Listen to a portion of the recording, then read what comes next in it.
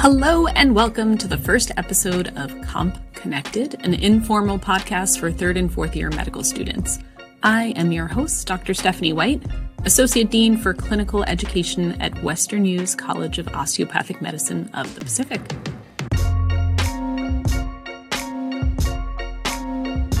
This episode will be pretty informal as it is mostly to test out our technology and software platform and to get used to the production process. Special thanks to David Karjala, OMS4, who is helping me edit and post this first episode. The podcast is going to have two formats. The first format is what I think of as a problem-focused visit. So as a family physician, I often have quite short visits with patients to discuss a single topic. These topics could be about their disease process or preventative medicine or mental health focused. And I find I can cover a lot of information in about 10 to 18 minutes. My goal is to create 2 to 3 of these problem-focused recordings every month that address topics relevant to medical students. Sometimes they'll be really polished, and other times they will be very informal and conversational. You can listen on your commute and hopefully gather a little bit of helpful insight into a question or concern you're working through.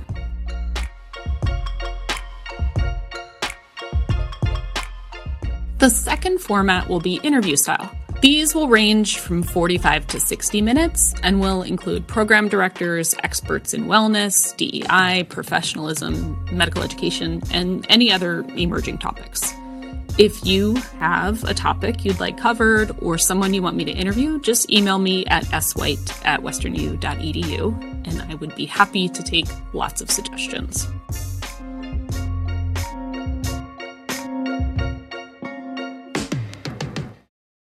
Today, in this problem-focused episode, I want to bring back our concentric circles of care model and really focus on that care of self. So if you'll remember in our diversity, equity, and inclusion model, right, we talked about how healing comes from within, and we talked about our inner well. So this sort of source that we draw on when we take care of our patients, our family, our children, our loved ones, our partner. We have to keep that well full in order to continue to function as a healer. And there's all different ways we do that. And when we transition from our preclinical education to the clinical education, this is in some cases really like a trauma. It's so intense, that transition from being in that learner role to in that healer role, that you really need a ton of resources and a ton of support to make that leap into the clinical world. So today, I want to focus a little bit on just a few tiny little suggestions for both your physical and your mental health as you manage this transition. And part of why I'm covering this topic is because I've had so many late night text messages or weekend phone calls or emails saying I'm feeling overwhelmed or I sort of underestimated how physical this would be. And so I just want to, first of all, just normalize that and reassure you that your experience is common and almost universal, frankly. And then again, focus on a few little tools or tips or tricks that might help you navigate that. So first, I want to talk a little bit about just the physical demands of clinical education. And when I think back to my third year at Philadelphia College of Osteopathic Medicine, and then again at Arrowhead Regional Medical Center when I was an intern, I think of those years as like extreme sports. Just the long hours, the concrete floors, the standing but never leaning on anything, the staying focused, the shoulders back. Like it felt like I was a ballet dancer in an insanely stressful situation and also running an obstacle course. Like it was such physical work. And there'd be a code and they'd say like, let's run up the stairs 6 stories, in an old rickety hospital.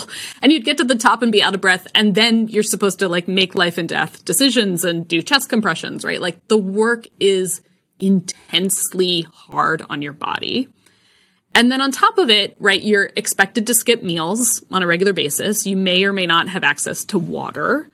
You're drinking tons of caffeinated beverages because you're just trying to stay awake. So you're getting physically dehydrated. Sleep is all over the place. Even if you're getting technically enough hours, it may not be a rhythm that's sort of natural to your body. So if you're not a morning person and you're on a rotation that requires you to get up at 4:30 in the morning, like that's really hard.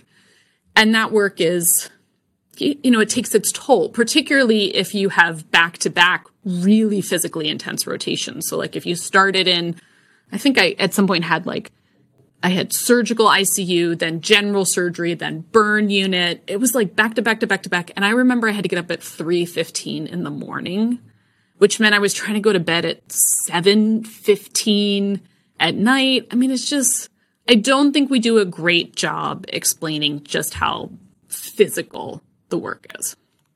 And then to make matters worse, it's hard to imagine a more sedentary time than the first 2 years of medical school. So maybe you were good and went to the gym on a regular basis, or you're like a hiker, or you're healthy, and you were taking care of yourself. But the bulk of your day was probably sitting in front of a computer screen, either watching pre-recorded lectures or attending live Zooms, studying off of technology, particularly leading up to boards, right? You're sitting in front of a computer doing test questions.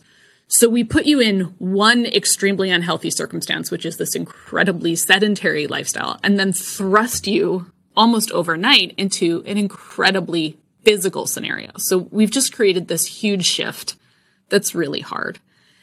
And then on top of it, as a profession, we are incredibly ableist. So the expectation is that your body works in sort of whatever's the most normative way, that you always have access to the full capacity of your body, that running up and down stairs does not cause you excruciating pain, that your body can keep up with that. And there isn't a lot of room or inclusion for people whose bodies function in a different way, move in a different way. So if you are someone whose body needs additional support for movement, for rest, for any kind of function, bowel function, whatever it is, chronic pain, fitting into this incredibly challenging physical mold becomes even more difficult. So when I'm talking to my patients about lifestyle changes and care of their body, there's a lot of different conversations that come out of that. So one of those conversations was really about body image and this sort of obsession with weight loss. And that's a whole separate podcast, which we can definitely do. But I want to talk about the kind of small changes that I give to my patients, that I offer to my patients, that help them do things that are manageable and sustainable long term. So one of the first approaches I have with my patients when they're saying, I'm worried about my weight, or I'm worried about my diabetes, or I'm having chronic pain, is I say something along the lines of, rather than us sitting here and making a long list of all the things you're going to cut out or abstain from or avoid, what if instead we started by identifying one or two things you could add in to your life to support your body? So, of course, sugar is toxic and we should detox sugar. And, of course, we could all be vegan. We could create these pretty extreme, or depending on your views, not extreme lifestyle changes that really are about the absence of things. But that can be overwhelming. And frankly, your situation's already pretty overwhelming in this phase. So instead, say to yourself, okay, what could I increase in my diet or in my routine that supports my body? So an easy target is vegetables, right? So this is something I talk about with my patients all the time. Walk me through a meal, describe how much protein, how much starch or carbs, how many vegetables. And I say, what do you think about adding another serving of vegetables? And they're like, yeah, I could probably do that, right? So you start with just have more of that and maybe have that first. And then there may be a natural reduction in some of the protein or some of the starches, but at a minimum, you've increased the nutritional value of your food. Sometimes it's adding a little bit more water. Could you, at every meal, promise yourself you're going to drink a full glass of water? Have more water. We don't need to worry about less soda or less coffee in this moment. Let's just add more water and see how that functions in your body. Maybe it's another 30 minutes of sleep. So rather than sort of the numbing behavior of watching one more episode of Netflix, turn it off and just give yourself the gift of 30 minutes. It still may not be 8 hours of sleep, but maybe instead of 5.5 hours, you get 6 hours. Maybe it's adding in that short walk, right? A little bit more movement. But what I don't want you to add in is shame.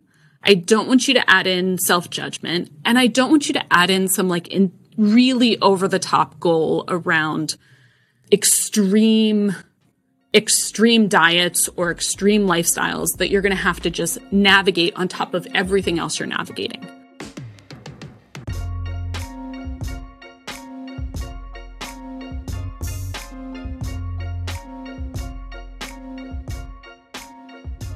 So the first strategy is, what can I add?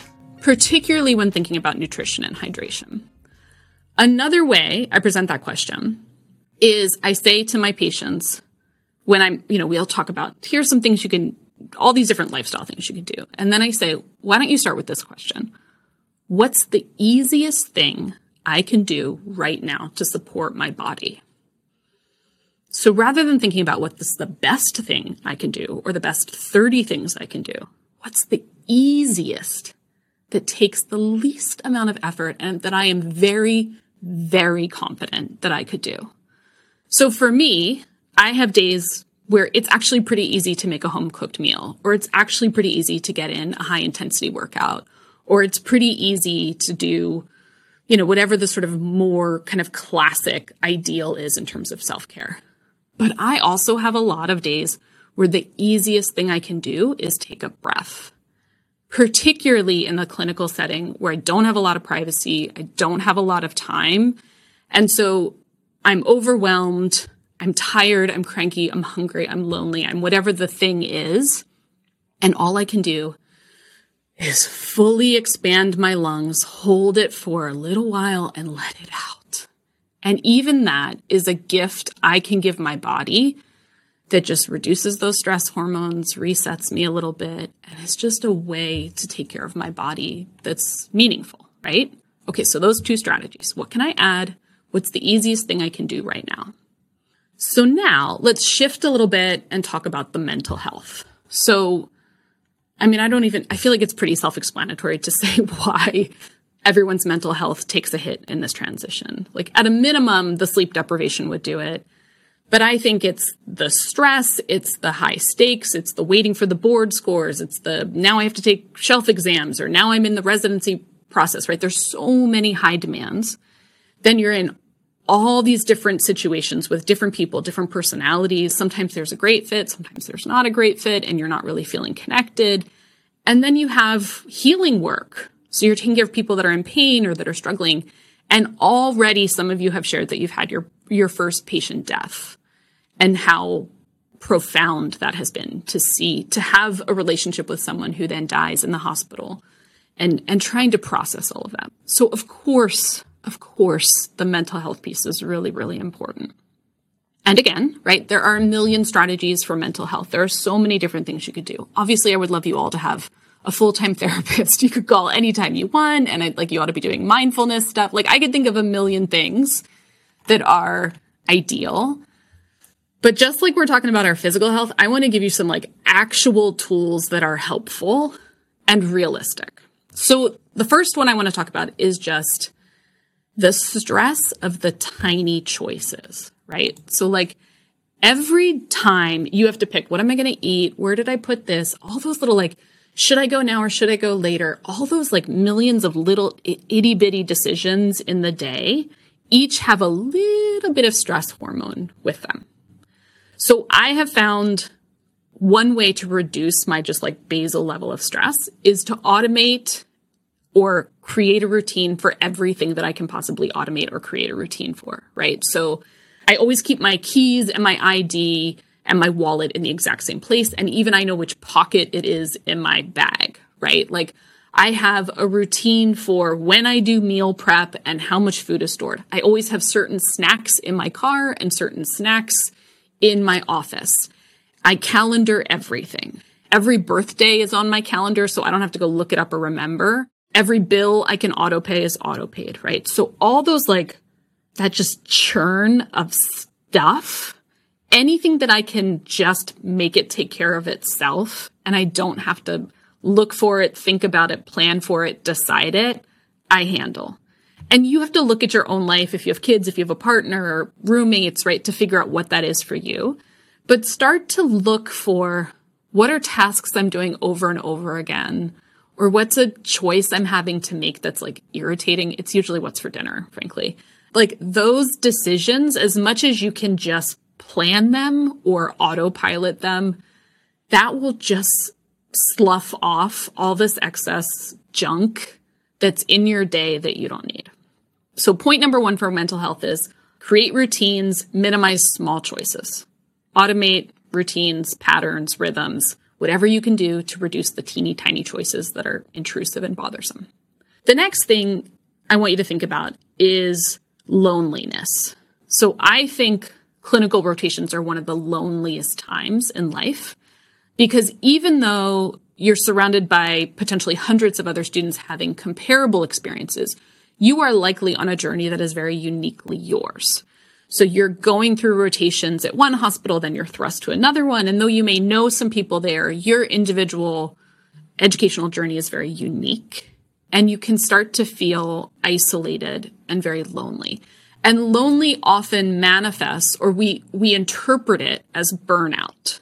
But really what it is loneliness. So the best tool to combat loneliness is actually not spending time with mindfulness or meditation. Those all tend to make it worse because you're still alone. So instead, what you need for your mental health is, of course, community, right? You need friends that are in it with you and friends that are not in it with you. So I have this really great balance of female and male physicians that I talk about work. I've shared with you before, I have this like care team of my own that I meet with at least monthly, other docs in a similar situation. And we talk about, you know, how hard it is to be a doctor and what challenges are and what is hard about leadership, right? All of those little components. And then I have tons of friends just in completely different industries, in entertainment, in law, in business. And I have also what I think of as my full disclosure friend, my college buddy, Amy, who I can tell absolutely anything to, no matter how embarrassing or shameful or gross. And she just has my back. And that network of people keeps me out of my loneliness, even when I'm having a lot of stress, a lot of frustration. The final little nugget I want to leave you with is the difference between stress and stressors. So I listened to this book sometime during COVID called Burnout, The Secret to the Stress Cycle by Emily Nagoski and her sister Amelia. And this book is awesome. I listened to it in my car back and forth from work. And one of the things that I really took away from this book is this differentiation between what is the stress and what is the stressor. So the stressor is the thing creating the stress. It's the deadline, it's the test, it's the conflict, it's, you know, whatever the thing is that's high stakes that you have an emotional connection to. The stress is the physical experience of that. It's the chemicals, right, that actually process in our body. And we do a really good job as high-performing people of thinking about the stressors, right? We hit our deadlines, we get the report done in time, we pass the test, and then we think that the stress will just vanish on its own. And that's not actually true. That what happens is, particularly in the case of burnout, if we just live from stressor to stressor, so big deadline, big test, board exam, shelf exam, shelf exam, shelf exam, board exam, without actually completing the stress cycle in our body, that starts to wear at our immune system, our neurological system, our cardiovascular system, and we have to actually get that physical stress out, even when the conflict is over. Now, this book is great and has lots of different suggestions, but I'll just share this one. The most efficient way to process the stress is with movement. It's really exercise. And the higher intensity the stress, the higher intensity the movement needs to be in order to process that stress. It doesn't really matter what the movement is, as long as you are physically getting rid of those chemicals in your body that are left over. So not only do you get to celebrate, I passed the shelf exam, but you need to go for a long walk or do a workout or ride a bike or be in nature, whatever the thing is, to process out that stress. So those are my three My 3 things for the mental health is reduce choices as much as you can, automate your life. Loneliness is dangerous, so build a community.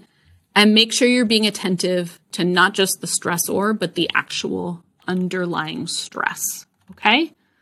So putting that all together, physical health, what can I add to nourish my body? And what's the easiest thing I can do?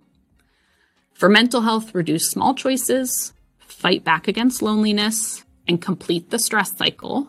And take care of yourselves as best as you reasonably can in the churn of all of this. I am going to take care of myself by going on vacation for 2 weeks at the end of August with my family for the first time in like 5 years. I'm really excited. And so I hope I can leave you with this little preview of our new podcast. And I have lots of students who are going to be helping and contributing. So I'm looking forward to having episodes that are relevant to you and helpful to you and that we don't have to pack into a conference week. Please hang in there. You're doing a great job. I'm super proud of you. And thank you so much for listening to this episode of Comp Connected. Good luck out there.